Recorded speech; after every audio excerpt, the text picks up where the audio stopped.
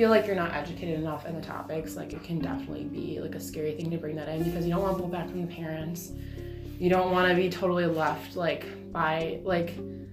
to hang out to dry with your coworkers and your administration either. But like it's still something important to talk about. Like that shouldn't be just glossed over because you're not making like a positive impact then.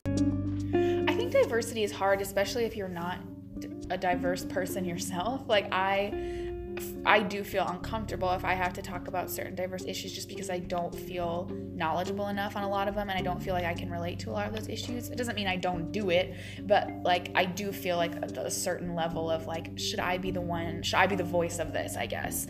And I think that that's probably why people feel that way. Because it's such a divisive time in America, I think a lot of teachers are like trying to shy away from diversity in the classroom, and they're like uncomfortable with like topics that surround diversity because in America they're divisive topics right now. So some teachers might be afraid of that, so they might be afraid of backlash from parents or like administration, but they also might be like personally afraid of like being able to like represent different diversity. Like as teachers, like you need to understand it enough to actually like teach it, and I think some teachers don't feel like qualified. I hear things about teachers getting in trouble even for just teaching, like To Kill a Mockingbird now. Even the things that to me taught me, like really great and important lessons as a kid, they are apparently controversial. So keep that in mind when it comes to something like diversity.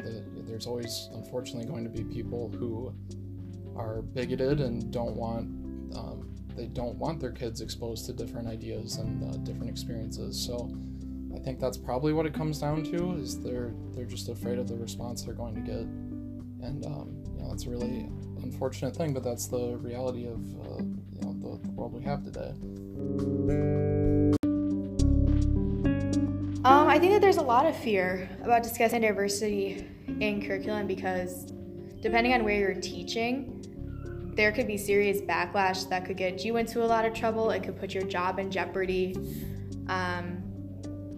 And yeah, I think that there are just huge fears because there's never been, I think historically, a lot of support for diversity in the classroom. It's been very much trying to teach the standard culture and not deviating from anything from that. I think I have like some apprehensions just over, again, the fear of what could happen depending on where I'm teaching and what the community is like. It's something I definitely want to do in my classroom because it's something I've studied quite a bit. I've had quite a few classes and it's just an interest of mine. And I think that it's good for students to learn about diverse voices. And, there may be students who are struggling with some of these issues that students in these books, especially like queer books that are queer texts, that they can relate to and they might not even know it yet. And so it's definitely something that, even though there are like a bunch of fears, it is something that I do feel strongly enough about to try and include it in my own classroom.